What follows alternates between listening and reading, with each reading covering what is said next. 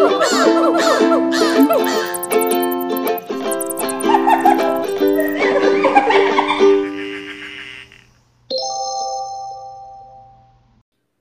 and welcome to the Conservation Queens podcast. We are 5 girls who love the earth and have a passion for living a more eco-friendly life.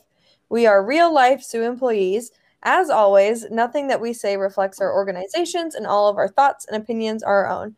Please keep in mind that we try to keep our podcast around PG-13, so if you have any younger listeners, you may want to review the content beforehand. I'm Emily A. I'm Emily B. I'm Katie. I'm Kinsey. And I'm Abby. And with that, let's talk about stuff. Woo! Woo! Okay, first off, fan shout out. Happy birthday, Emily! Woo! It was a little bit ago, but we're celebrating now, and this is her episode. This is her birthday up. Great. Yes. So with that, conservation updates. Chaotic. It will be. I have some really great conservation updates for you all. These all brought me great joy. The first is, I'm literally going to read you the title of this article because it cracked me up. It is Floating Wally Scarecrow Stops Seabirds from Diving into Fishing Nets. Can you? All right. There is sort of this like buoy thing that conservationists created that sort of looks similar to Wally. It looks like it has like big googly eyes on it. And basically, it acts as an aquatic scarecrow to prevent seabirds from diving near it, where there are fishing nets set up. So very often, seabirds end up being bycatch in fishing netting, along with many other things that end up being bycatch, unfortunately, in fishing netting, which are... Bycatch is the capture of non-intended animals in fishing nets and lines, and unfortunately about 400,000 birds worldwide every year die due to this. So conservationists were trying to figure out how maybe they could prevent some of that, and they came up with a scarecrow buoy system that looks sort of like Wall-E from the Pixar movie Wall-E. I mean, yeah, it works. Yeah, it was about, it said it had success. It decreased the number of ducks loitering around gill nets, and this was kind of like a trial run in Estonian waters by 25%, which is a pretty significant amount. And they did notice that when they removed the buoy, the birds came back to that area, so it definitely prevented them from going over there. It just kind of is like they see something that's big with eyes, and they're like, "Oh, I should definitely avoid that area." Same idea as like a scarecrow on a farm is a try to get the crows to stay away, but Crows are smarter than that. So they kind of figured it out. But that's the idea behind it. So I just that title is what really got me on that conservation news. This one is also hilarious. So this one is actually about giant river otters in Argentina. Topical. So they were actually thought to be extinct in Argentina, the giant river otter. And lo and behold, recently a giant river otter popped out of the water right next to a canoe containing, of all people, the director of conservation at Rewilding Argentina. What had happened? So literally this guy was like, it's so cute. This is a quote from the article. He said, "It reared up, so its white chest was visible, which I recognized as the giant river otter immediately. At this point, your legs go weak and your heart starts beating faster." Aww. Isn't that adorable? Wait, so, yeah. This is actually really cute news because, isn't it National Otter Day? It's World Otter Day. World Otter Day. Y'all, it's like we planned that. That's crazy. Alert. Except we didn't. To ruin it. Yeah, I cannot wait for you to ruin World Otter Day. Ooh, you good? Yeah, everything's fine. So they found out that they may have missed a population, like a small family group that was living in a river in Argentina. And this guy that saw the river otter is actually part of a project where they are looking to relocate otters to this area that he saw that otter in. So he's like, okay, great. This is perfect. He's currently working on a conservation plan to reintroduce giant river otters to Argentina, to the very park in which he spotted it. and it also includes reintroductions for some other animals as well, which is really cool. And if you didn't know, giant river otters are known as the wolves of the river because they are the top predator in that ecosystem. So they're really important. And they're scary. Talked about trophic cascades, and I'll let Kenzie talk to you a little more about otters later, but boy, oh boy, I just thought that was real cute. And then the last one I have is that there were tadpoles that were airlifted by plane from Florida to Puerto Rico this week. This was really recently. And helping to save their species. So this was actually at Zoo Tampa. This is kind of going into zoo news. Zoo Tampa actually breeds the Puerto Rican crested toad, which was thought to actually be extinct on the island due to habitat loss from urban development, natural disasters, and competition from invasive species. There are about 3,000 of them now remaining in the wild in Puerto Rico, but that is in part due to conservation efforts by places like Zoo Tampa and places in Puerto Rico. But basically, they raise the species at Zoo Tampa, and then they ship them on off to Puerto Rico to live out their life in the wild. But the goal is to repopulate that species there. So I just think that's real cute. These little tadpoles took a little plane ride, and now they're living it up in Puerto Rico. So amazing. That is pretty cute to imagine them just like, sitting in their little pond. They're in actually like plastic bags, it looks like from the picture in the article, sort of like, when you get a fish at the pet store or something. Yeah. Yes. The zoo I worked at we used to do that with Wyoming toads. Mm-hmm. And it's like, they get like these big plastic bags, and there's like a certain amount of air in them so they can survive for a certain amount of time in the plastic bags before they reach their final destination. There you go. So amazing. Cute stuff. That's all from me. Go more into zoo news for us, shall you, Abby? I shall. English. And I have we love it. I have another fun idiot story. Are you ready? I'm ready. Katie, you're going to get really mad. No, I already am. I already read it. I'm already mad. Okay. It's fine. Well, a woman decided to jump into a spider monkey exhibit at the El Paso Zoo to feed the primates hot Cheetos. Great. Amazing. I hate everything. My favorite part is the zoo director has said, quote, she was stupid and lucky. Maybe he should have just said stupid. Well, she was lucky because she didn't get hurt at all. That was why they said she was lucky. Yes. So now what they're concerned about is the health of the animals from an unusual thing in their diet, and that the relationship and trust with keepers that they've built with them for a while now has to be reconstructed because this woman kind of ruined it. So that's upsetting. My favorite part about this is she did get fired from her job as a personal injury lawyer. That is so dumb. So I'm going to skip to my third story because the last one's a cool one and this one is semi-cool, topical. The federal government has seized 70 big cats from the Tiger King Zoo. Yay. I don't know if it's... Is that good or is it bad? Well, it's good because... it just makes me sad that they were all there. It makes me sad that they were there. But they cited neglect and unsuitable habitat, shocker, and a violation of the Endangered Species Act, shocker, for having these animals in the conditions they were in.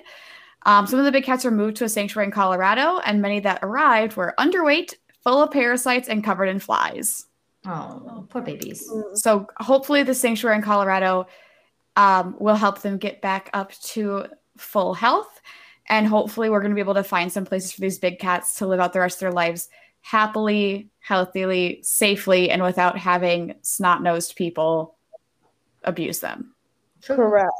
Now if we can shut down all of the rest, that'd be great. Yeah, the one thing that they talked about in a lot of the articles I read was that this was kind of off the owners were complaining that they got these animals seized to them because it was just because of the media attention. But that's my one concern with this is like, because this is an actual Tiger King Zoo with the Tiger King animals. So now we have to hold the other ones that are like this accountable, even if they're not associated with Joe Exotic. They need to still be held to the same accountability level. Completely agree. And now a fun one. we have to take another vacation because the Akron Zoo this weekend is unveiling a new Wild Asia exhibit, and it was $17 million, and it looks amazing. Cow. Animals include Sumatran tigers. Nice. Very cool. Red pandas. The best. Very cool. And white-cheeked gibbons. Yes. My favorite primates. Yeah. I just like their songs. The The focus of the exhibit is on deforestation and palm oil. Wow, we love it. We literally love it. And the effects that it has on the animals and what we can do to help. They literally cited in the articles I was reading the palm oil app as like a focus for this exhibit. So we need to go. Where is this? Where? Akron, Ohio. Okay, I'll go to Ohio. Ohio's kind of killing it with their zoo game though, because they've got Cincinnati, they've got Akron, they've got. That would be a good zoo trip. Do you guys want to just go to Ohio? Yeah, I'm game. Yes, it's time for Beluga News, the best news. There's so much Beluga news. Almost all of this happened like literally right after we recorded our previous episode. So I was like, oh no, but it's fine. So the first and arguably the most important is that there is a new baby beluga that will be coming soon to a Georgia aquarium near you. Yay! I am very excited. The mother's doing great. They expect the baby this summer. And so little baby Shyla, who just turned 1, very exciting, will have a little friend. And I could just cry of adorableness. And then some more beluga news. One of the belugas from the Georgia Aquarium is moving, or has moved already, to SeaWorld Orlando. His name is Nunavik. He's 11. And so he's been adjusting over with Oliver and Grayson at SeaWorld Orlando. So I can't wait to go see him. So when are we visiting? Soon. And then finally, some really cool beluga news is, so I know we've talked multiple times on this podcast about Mystic Aquarium has been trying to get these belugas from Marine Lane, Canada forever. It feels like it's been only a year, but it feels like forever. And there was legal battles on both sides, both the US and Canada, that were making it difficult for these whales to get moved. But they have finally made it. They finally got to Mystic. Mystic has been posting lots of updates about these 5 belugas. They're doing great. They're adjusting very well. And I think, gosh, they've got to have like, I want to say like 10 or 12 belugas now. They have, I think, one of the biggest habitats too. So very exciting for Mystic. I'm very happy that those belugas finally made it. Every article that I've seen that has talked about these has been talking about how they're using these belugas specifically to take like body measurements from to compare to wild belugas. So these belugas are going to help wild belugas too. We love it. We do. All right, Emily, the time has come. Please give us the topic of the day. So today we are doing a battle royale of the most chaotic, evil animal in honor of my birthday. Yeah. So if you didn't hear our last episode, I just casually suggested it because of how much I love chaotic, evil animals, apparently. Like, for example, if you didn't know by now, I love hyenas. Gasp. They are surprisingly very chaotic. Everyone just thinks that they're just a casual little scavenger. Nay, Who nay. thinks that? We've seen The Lion King. There was a study that I read. If I remember correctly, they were like a small antelope. Hyenas killed several, and when I say several, it is, if I remember, it is close to like 100. Oh my god! Animals, all in one night, and didn't eat them, just killed them, and then moved on to the next. For funsies with the girls, you know? Yeah. That's one heck of a girls' night. It was a bachelorette party, okay? Oh, well, if that's the case. I don't know. You guys tell me. What does chaotic evil mean? If you are a D&D player, shout out to my D&D group. We haven't had a meeting in like a year, but we're still in the middle of a campaign. Chaotic evil is an alignment on a D&D chart, and alignment is when you're building your character. It kind of explaining how your character makes decisions. So there's moral compass. Yes, they're moral compass. There are 9 different alignments you can have. If you want to go look them up, you can. But basically, you go between lawful, neutral, chaotic, good, neutral, and evil. And there's like a chart you can make. It's like a Punnett Square. And chaotic evil means that you follow your own rules and do it for all the wrong reasons. So that was the kind of animals that we're working with. Yes. Some of the things that can make an animal chaotic evil. Exhibit A, killing for funsies. Killing for funsies. At dolphins. I would like to put this disclaimer out there before we continue on with this episode. No animal is like really we're getting kind of anthropomorphic here. Oh, you know. Oh, this is all a joke. Just to get just to let y'all know that. They're neutral, but anyway, this is for funsies. We're gonna teach you about some animals that we find chaotic, and that's, if they sort of lean on the evil side, who are we to judge them? Exactly. What us as humans perceive as evil, because evil and good is a social construct. You got it. That was what I was trying to say, but better. Thank you, Kenzie. You're welcome. Kenzie's a poet. She truly is. I appreciate it. All right. So who's up first, man? I think it's Abby. It's me, and it's a bird. I would like to shout out Daniela, who also works at a facility with us. She's a bird keeper, and I was she just started listening to our podcast, and by the way, she loves us, so we love you, Daniela. I love her so much. She's one of my favorites. But I was having a lot of trouble figuring out what animal to do, and I mentioned the topic, and she goes, "Oh, peafowl." And I was like, "You're correct. That is the correct answer." She also gave me an anecdote that she told me, and this is a quote: "I've never had to treat a bird like a primate before until I met this specific peacock." So to me. She literally had to do no contact with him. She would have to open doors to let him through and then close the door behind him before she moved to the next section. Insane, because this peacock was crazy. So I always think it's funny that zoos have them usually as free roaming animals. We're talking about it. We'll get to it. Because it doesn't make any sense to me. Well, no. I can tell you to attest just how crazy and dumb they are. There was a barn that we used to keep our horse at, and there were always peacocks there. And if you had a black car, the peacock would walk up to your black car and just incessantly peck at your car because it's pecking at its reflection. The reflection, yeah. For literally an hour. We'll also get to that. Mm-hmm. I think I have a pretty good chance of actually winning this one, which is great because I've never won one before. Probably just from our own anecdotes alone, but I also have other things to talk about. I will be referring to them as peafowl, not peacocks. Common misconception, a peacock is technically only a male peacock. The females are called peahens, but colloquially, peacocks it refers to both. But I'm going to refer to them as peafowl because I'm a bird nerd and it makes me mad. So here we are. There are 3 different kinds of peafowl. There's the Indian peafowl, which is the one that everybody thinks of. The green peafowl, which looks like an Indian peafowl, but greener. And the Congo peafowl, which is from Africa. They're super cool looking, but they're not as pretty as the other 2. So, sorry, I guess. As pretty as they may be, these birds hide nothing but chaos in those beautiful feathers. So, like Emily mentioned, have you been to a zoo with 3 roaming peacocks? Or peafowl? Probably. They're terrifying. They run at you, they bite you, and they'll chase you. And I have examples. Or they'll flirt with you. Wait. We'll get there too. I looked up a picture of the Congo peafowl, and I'm not kidding. They look like weirdly colored turkey. Yes. They're so strange, but I love them.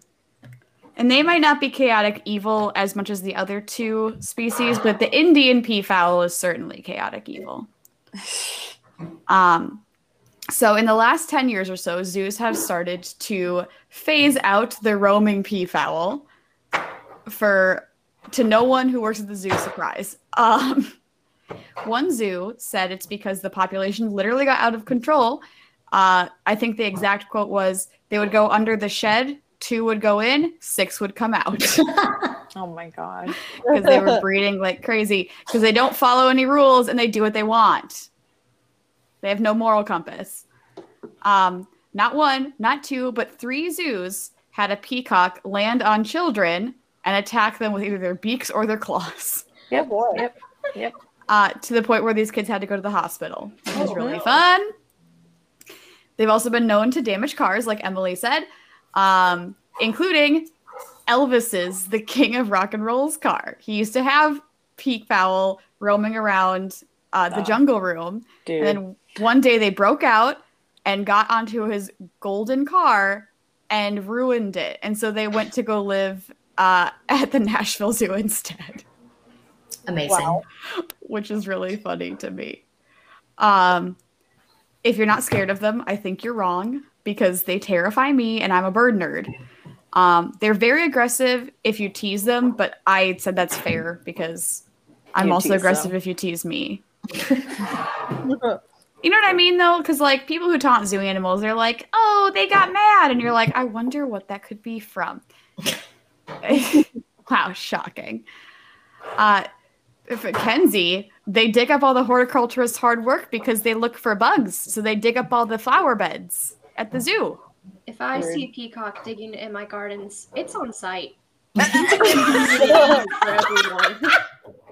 I am not afraid to slap a bird if they go through my roses. I didn't know it was going to be that aggressive, but that's really funny. Don't you touch my azaleas. It's all a joke. But yes, I am very particularly protective of my plant babies. I love it. Well, yeah, peacocks ruin it, and that's been known again. It's a common thing in zoos and aquariums, which is just really sad. Because horticulturists work really, really hard. And then we get to mating season. So it doesn't matter which side of the equation you're on, because female peacocks are extremely protective of their nests and their eggs. So they'll peck the shit out of you. And then males literally mate with anything they see. Reasonable. And they're big, so, you know, unfortunate. Sounds like a bad time. Yeah, I would agree. Peafowl are also scavengers, so they eat whatever, which makes them difficult in zoos, especially. This is more of a niche thing, but like, can we just get animals that won't eat what they're not supposed to? These guys won't do that. They'll eat everything, and that leads to a lot of medical issues. So, finally, peacocks escape all the time. I know at our facility, during one of my internships, that a peacock escaped and was gone for a week, and they knew where it was, but they couldn't get it back because it was so aggressive. But yeah, peafowl escape all the time. It's made them into an invasive species in several places, including Florida. Yeah, they're everywhere. Are we surprised? They're invasive here? They're invasive here because they've become feral from either people having them on their farms or people having them as free roaming in zoos. And then they now like roam neighborhoods and terrorize houses. Yeah. So yeah, They they're invasive terrorized here. my horse. My horse is terrified. As they should be. I feel like that's fair. The zoo I worked at when I interned at had free roaming peacocks, but they weren't our peacocks. Like they were just in the area, and they were like, "Hey, we can get food here," and they like hung around. So like we couldn't do anything about them. Like, you know, they'd be walking in the guest pass, and they'd be like, "Oh, are these your peacocks?" And I'd just be like, "No," because they're chaotic, a nuisance, and evil. They would always try to they'd see their reflection in the golf cart tires and they'd attack our tires. They'd just start fighting them because they fight each other, the males. Or they would flirt with me and they wouldn't let me get into enclosures because they'd block the door and then just open up their feathers and dance at me. And I would be like, I am not a peahen. Please stop. I'm glad they didn't run at you and start mating with your leg, because that was another. They did not. They never did that. Thank God. There was another wouldn't like that. article I read that talked about how the peacocks would do that. That is really traumatizing. I feel like it would be, yeah. I wouldn't enjoy. Another point. Have you heard them make noise? I'm going to play you one, and you can't tell me it's not a demon screech, but I've heard that Emily actually has a really good imitation of a peacock. Oh, also. I would not go that far, but... but you should still do it for us. Oh boy. Okay, you ready? I gotta zen out here and channel my inner peacock. Oh!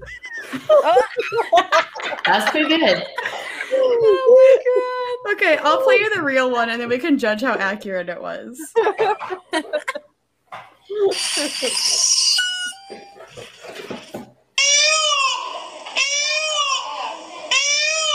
From the pits of hell, I'm telling you. It just literally gave me flashbacks. It sounds like an air raid siren, I'm not gonna lie. That's, yep. They probably modeled air raid sirens after peacocks because they're like, you know what's gonna scare people into like doing what they want? This. You make a fair argument. Mm-hmm. So it's a demon screech. I hate it. Also, because they're part of the pheasant family, they have spurs on their legs so they can murk their enemies. Murked. So that is a reason enough for me to not go anywhere near a peacock ever. But in conclusion, peafowl are scary and chaotic evil. I've never heard a nice story about one. The end. 12 out of 10 would not recommend. They're not my favorite. But I'm very excited to hear about Kenzie's because I also have heard stories about these ones and I'm excited. Lego. All right, you guys ready for this next one? I'm ready. All right, I think these might give your peafowl a run for their money, Abby. Oh boy. I think you're actually right, but I still think that I have picked one that's not as obscure as my other ones. So. Yeah, no, I would say I'm now officially terrified of peacocks. Still think they're pretty though. You could think they're pretty. They are beautiful. They're just evil. All right. Well, speaking of pretty but morally suspicious,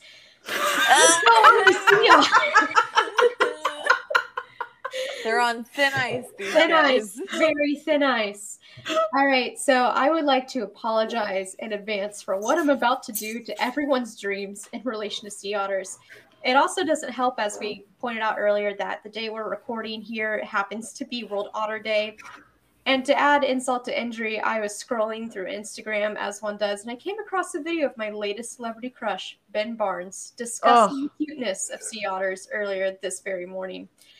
And for that, I'm truly sorry to everyone, but mostly to Ben Barnes. Here we go.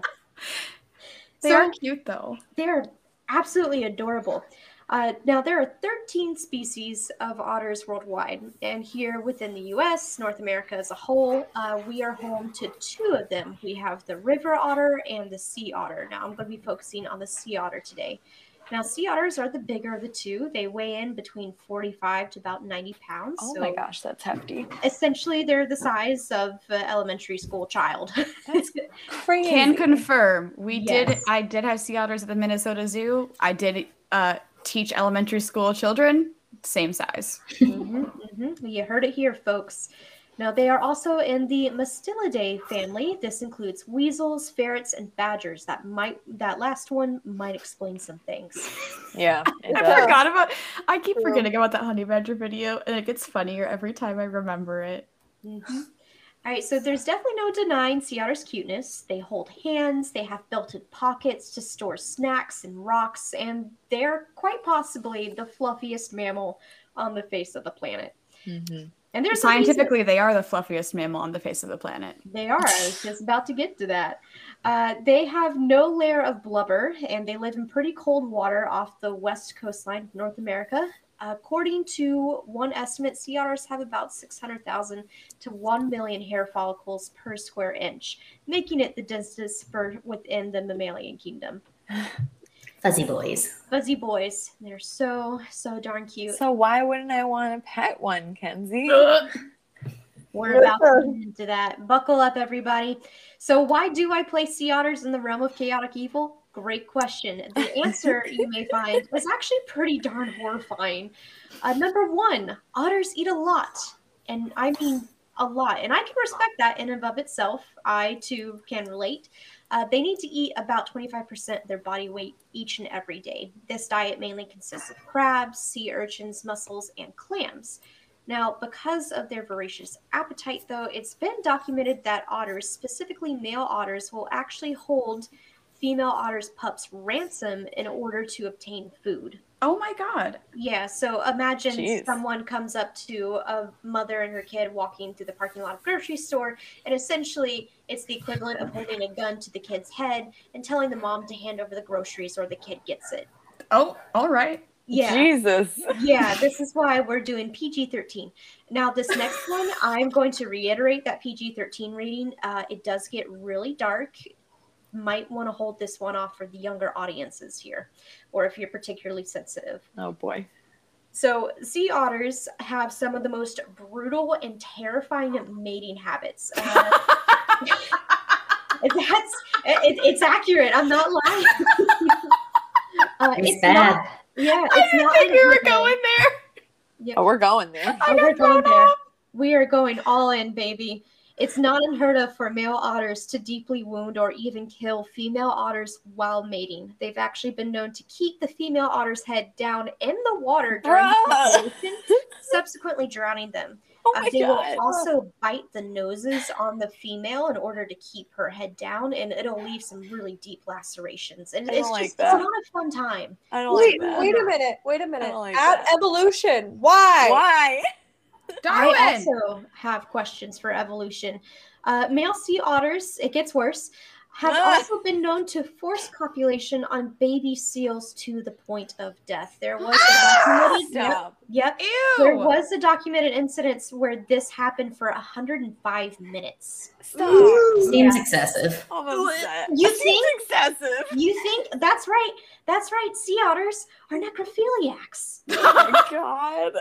They are the Ted Bundys of the sea, as that one TikToker called them. What's that TikToker's name? The one who does the really funny. Oh my gosh, you hold should on. do one on sea otters. That's I'll so look it cute. up. He would I'll do, look it he would up. do it so well. Also, do told you want you I was to gonna ruin do your you want to be a dreams. guest on our podcast? His name is, I definitely don't know how to pronounce this. His username is MNDIAYE_97. Yes, you should see his videos. He makes excellent videos. But yes, he referred to them as Ted Bundys of the sea, and honestly, it couldn't get more accurate than that. There was one male otter that was being tagged and researched. He was found copulating with a dead female. Several months later, he was copulating with another carcass of a dead female. I'm traumatized. Carcass does infer that it's already dead. My bad. But yes, so sorry to ruin everyone's dreams of those fluffy face button nose creatures. They are quite in fact. Boy. There's more. Oh, wait, there's more. Oh no. So this one is less terrifying in my opinion. They are known to be reservoirs for diseases like H1N1, known also as swine flu, and they have been known to attack humans.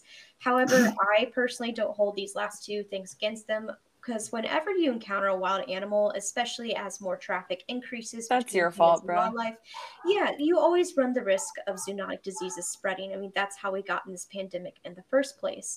And honestly, if the otter is attacking you, you probably got too close, or we're being an idiot, or both. Yep. Let's be honest here. As a friendly reminder, sea otters are marine mammals and therefore protected by the Marine Mammal Protection Act of 1972. Excellent plug, Emily. I like it. Can't screw with them. Mm-mm. Wow, Kenzie, that's awful. Why do we even have sea otters? You find yourself asking. That's another great question. So, despite some of the horrific evidence, I legit thought you were gonna say, I don't know. We just did. no, it gets a little better now. Despite the evidence you've shown to the court. Yeah. We do still need sea otters. They're known as keystone species. Now, for those of our listeners who aren't sure what keystone species are or need a little reminder, essentially it's just a species with an environment that other organisms depend upon for survival. So these guys help to keep kelp forests from disappearing by preying on sea urchin populations. Kelp forests are reservoirs for sea life and are natural carbon sinks too, so they also help combat climate change in a way. And again, because they're top predators, they keep balance amongst prey species populations. One example, they eat crabs. They love crabs. Crabs eat sea slugs. They eat the crabs. Sea slugs get a chance to eat the algae, which keeps the water clean and prevents algae from creating hypoxic conditions. Yes. Now, unfortunately, sea otters have been hunted nearly to extinction. Their fur, as we mentioned before, very dense, excellent for keeping out the cold. They were prize pelts back in the day, so they were hunted almost to nothing. And they still face threats today, mostly from things like pollution, commercial shipping, overfishing, and once again, climate change. And we really can't afford to lose more. Now, the pups at least are still really cute, and I don't know about you guys, but I probably wouldn't have made it through quarantine as well as I did without cute videos of sea otter pups squeaking and everything. Yep. And they're generally a great flagship species to win people over into supporting marine conservation. And with that being said, again, I apologize to everyone. Ben Barnes, please forgive me. But now you know! And I hope the more you know. I do not know if another animal can get more evil than that. Oh, you say that. I don't know if this makes you feel better or not, but to be fair, forced copulation is not unheard of in other species. Dolphin. I almost said orcas. Guilty ones. I almost said orcas, but I thought that was too easy. I also almost said orcas. In general, yeah, we've definitely talked about them a lot. But anyway. like orcas especially are like extra true chaos. All right. I believe that means it's my turn, friends. Yeah.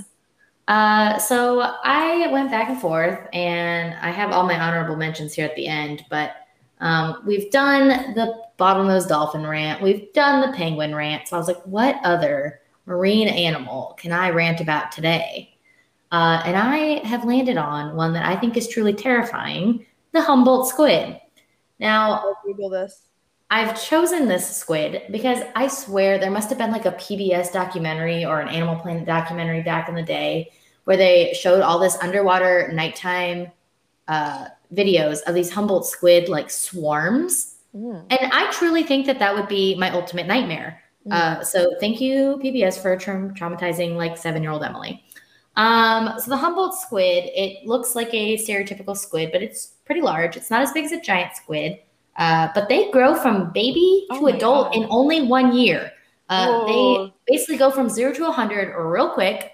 Because they grow so quickly, their appetite is freaking wild. Just like the sea otters, they will do anything to get their food, whether that means eating their best friend or picking a fish.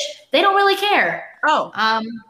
The females can lay up to 20 million eggs in their lifetime.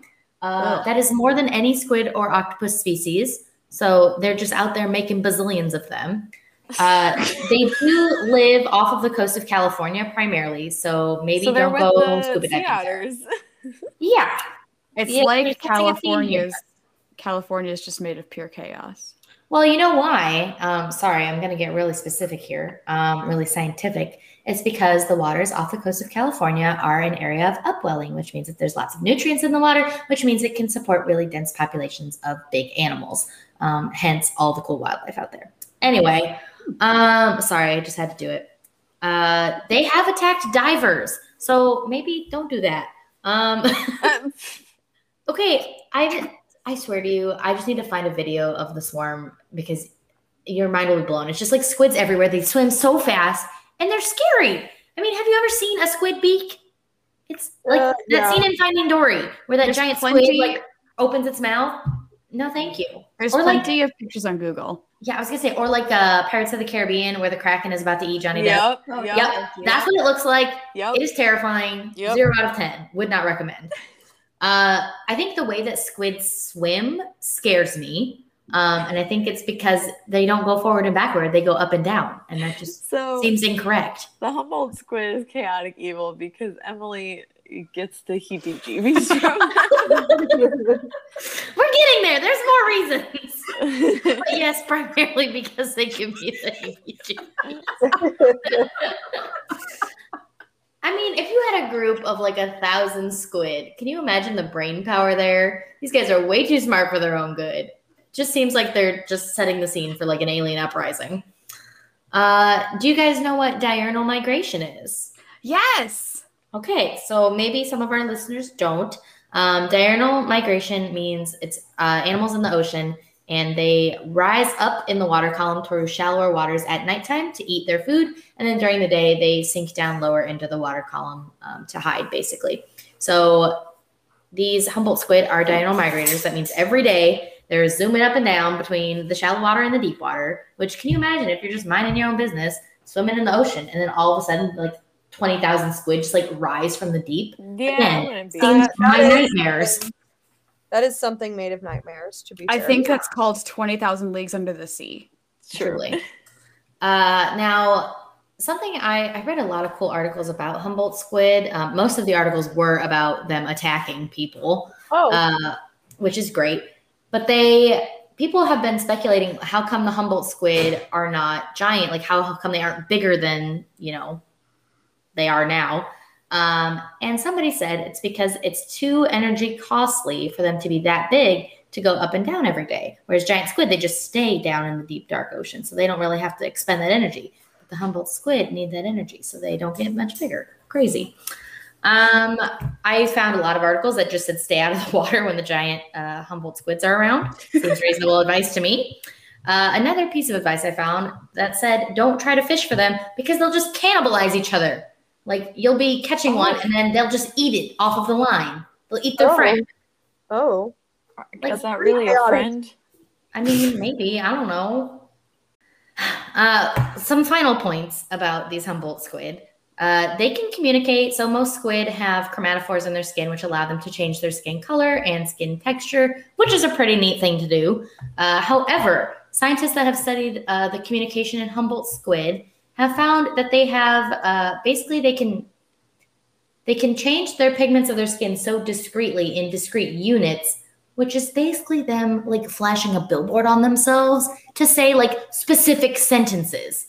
Oh, which just I'm telling you, we are like one bad horror movie away from the squids taking over the world. I'm convinced. And if it was going to be squids, it would be the Humboldt squids because there's literally a cajillion of them. I thought it would be octopuses, so. Me too. I'm still on that train. I don't know, man. Octopus have the little fins on their head that make me even more scared of them. What? They're so cute with the little fins disagree. on their head. Oh Disagree. You don't like Dumbo octopuses? No. How dare you? Cephalopods in general. How dare you? Okay, cephalopods in general do not live more than 5 years because they're too smart for this earth. Prove me wrong. Because they're actual aliens. I wish they lived longer. I disagree. Okay, that's really all I have to say about them is that they terrify me, so I believe that they are evil. They are chaotic, though. They get full points for being chaotic because they'll just eat each other for no reason. I will say, when I was picking an animal, I had a hard time because, like I said, I've given all my big arguments for my favorites, like the bottlenose dolphin and the penguin, the ones that I like to just talk crap about. However, I'd like to give an honorable mention to feral cats for being truly chaotic evil. Yep. Bottlenose dolphins and penguins, That is of course.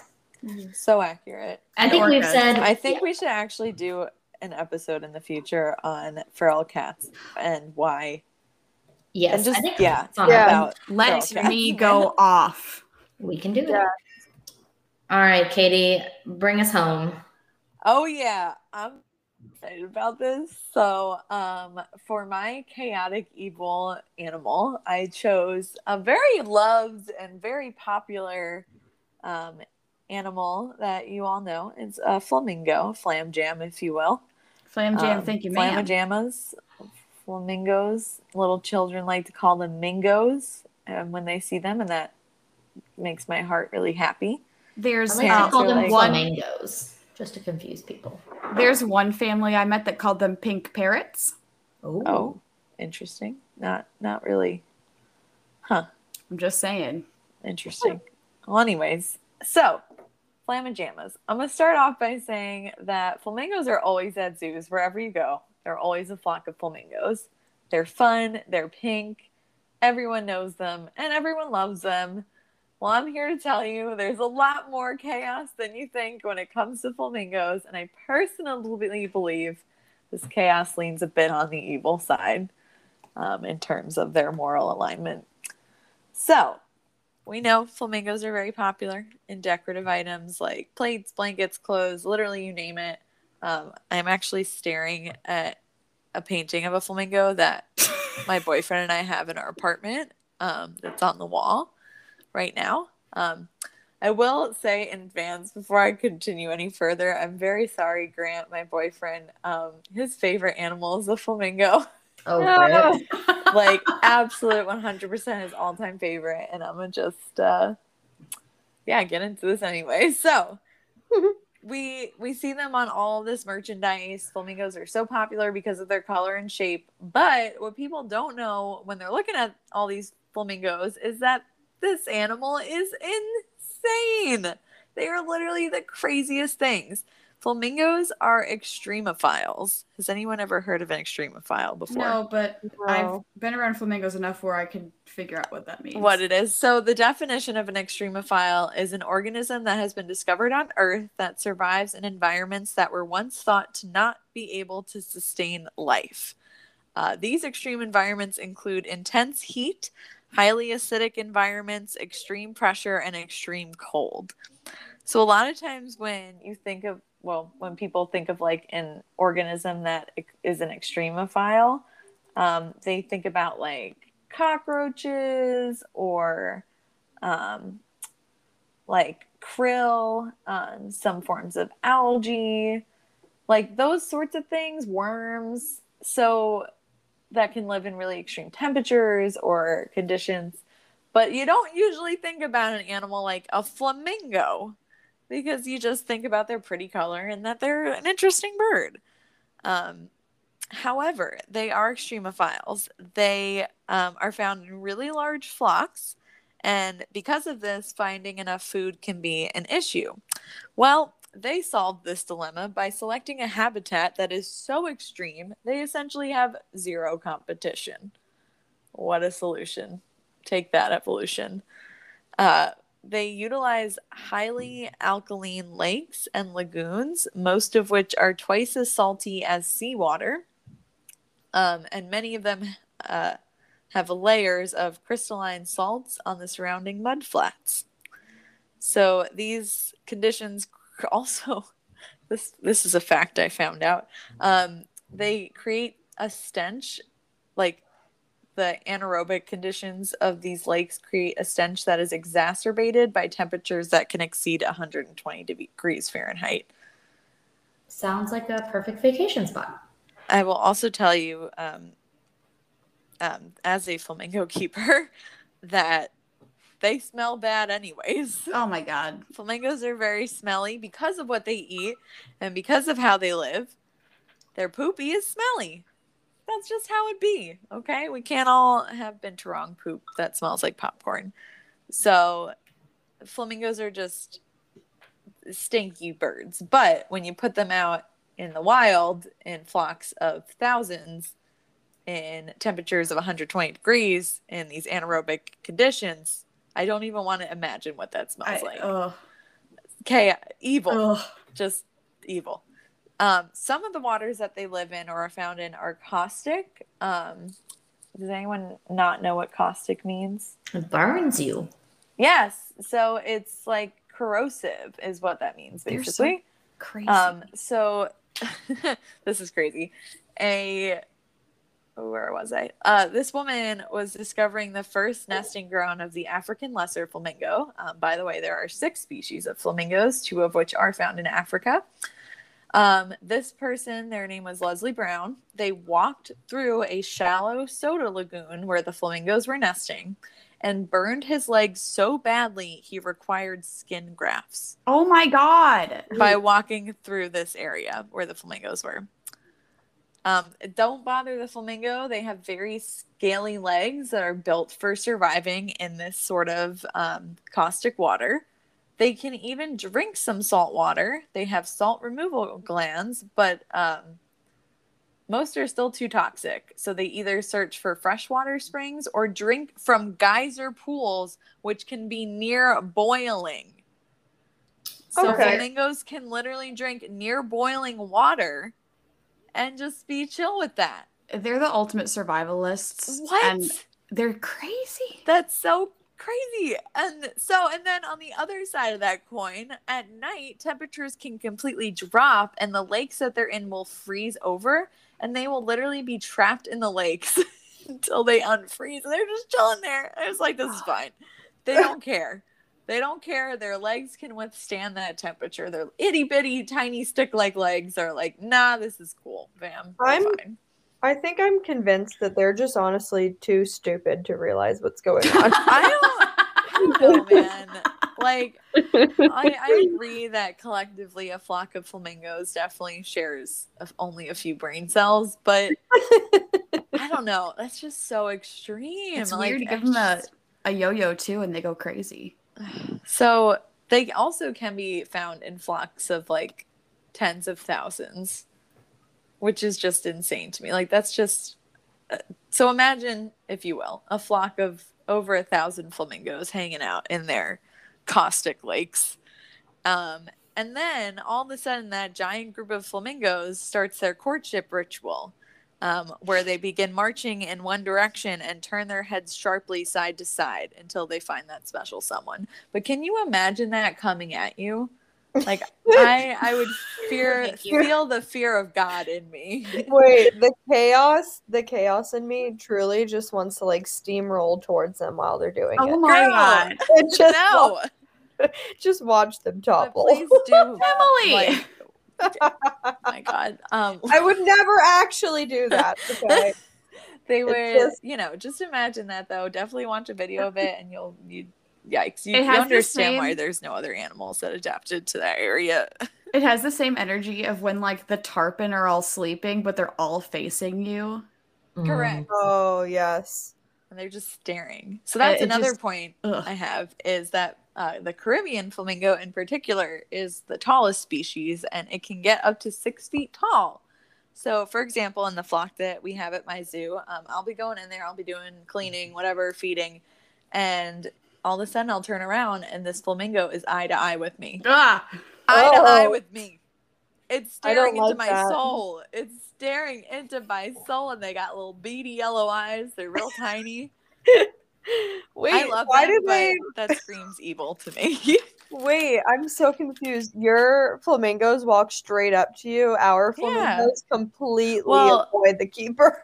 Our flamingos are ambassadors, so they're very used to people. Oh, okay. We do programs with the flamingos. So, Emily, our flamingos are a special breed, I'm pretty sure. Yeah.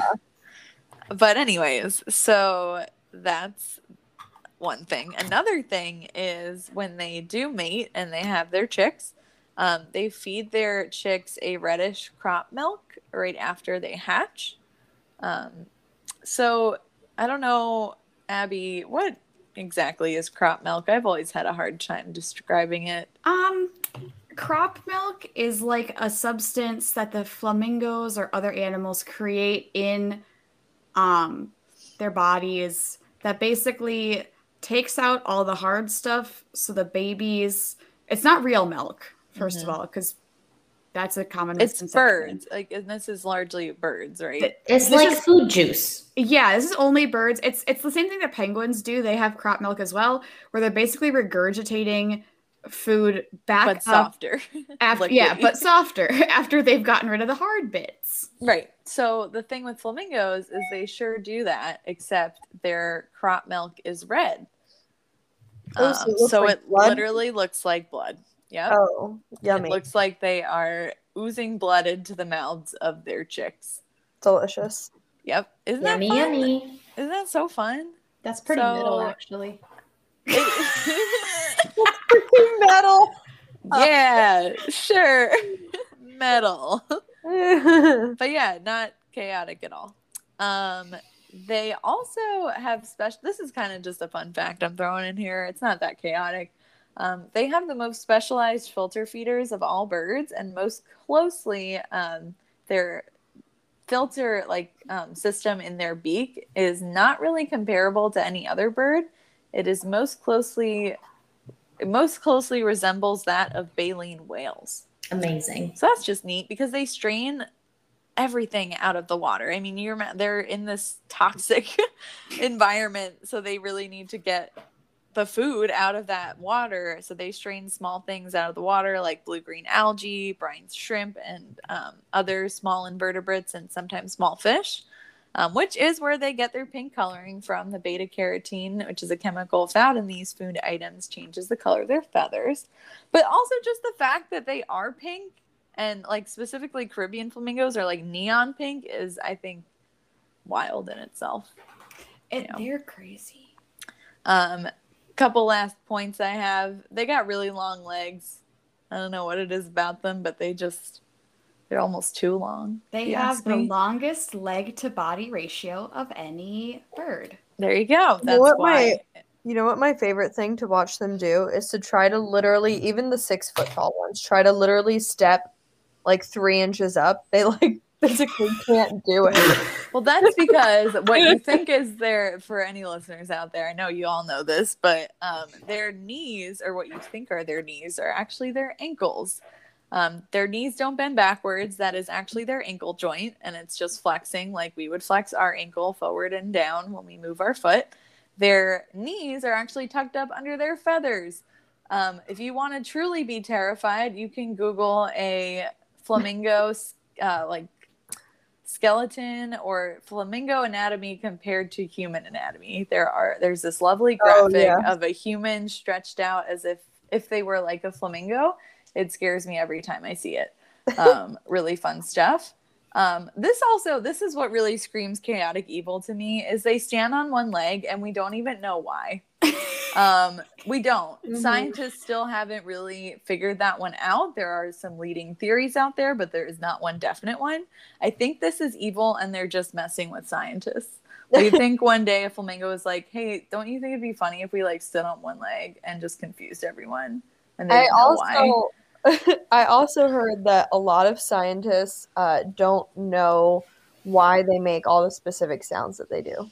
So I would believe that. I know for Andean flamingos in particular, their vocalizations haven't really been studied very much, so it is kind of still a mystery to scientists. So they make a lot of interesting noises. If you've never heard flamingos, I will insert flamingo noises now. Here you go. Enjoy.